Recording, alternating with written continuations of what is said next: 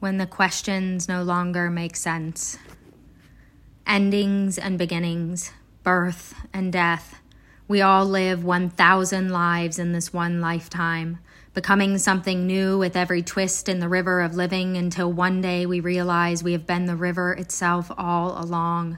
Not in it, not a single drop hiding amongst the waves, but the whole river all at once. The eternal question lingering in the back of my mind, where am I going? What does the end of this look like?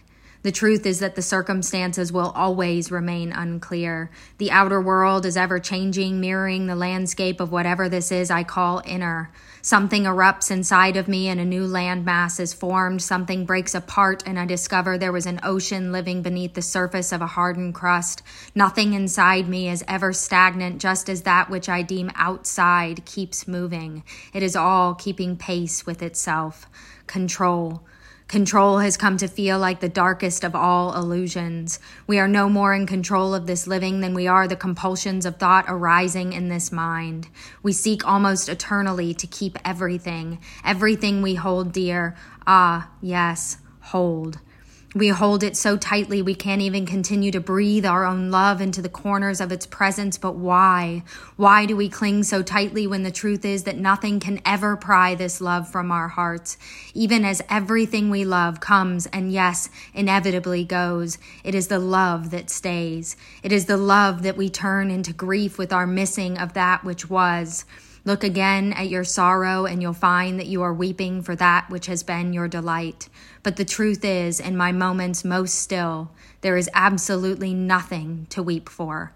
The life that was, the memories, the beauty, the love, it all still lives within this heart. And the moment it arises, it does so as nothing more than the vibration of love itself.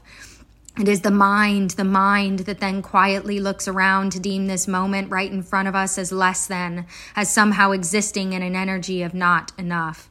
We step out of our loving of the past into judgment of the present. Oh, this being human.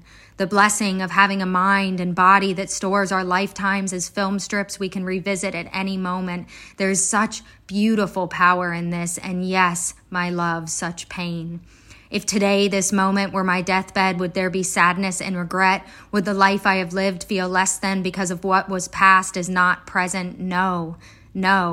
Instead, I would simply rest in the miracle that was my own loving. Ah, to let go.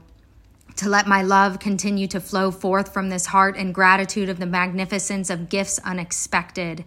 It feels as though it is always that which was never planned that becomes the most beautiful color in the palette of living, and yet I can feel the habit of wanting to know what's next. The answer I feel rising in my chest is simple. Something beautiful, my love.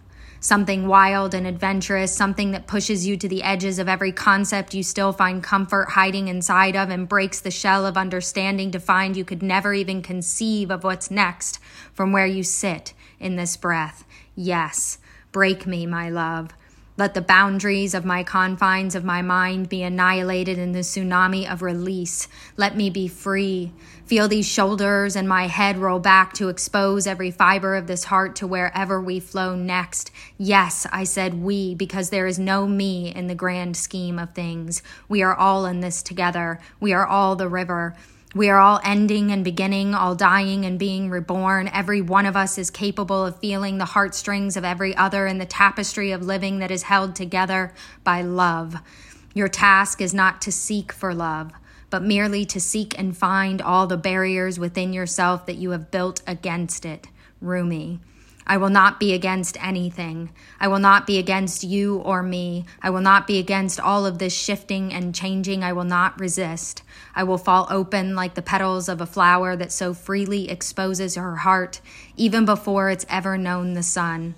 Just as the seed trusts the earth to lift it without ever seeing what's on the other side toward the sky, so will I grow in the direction of the light without needing to know what it will feel like once I've arrived.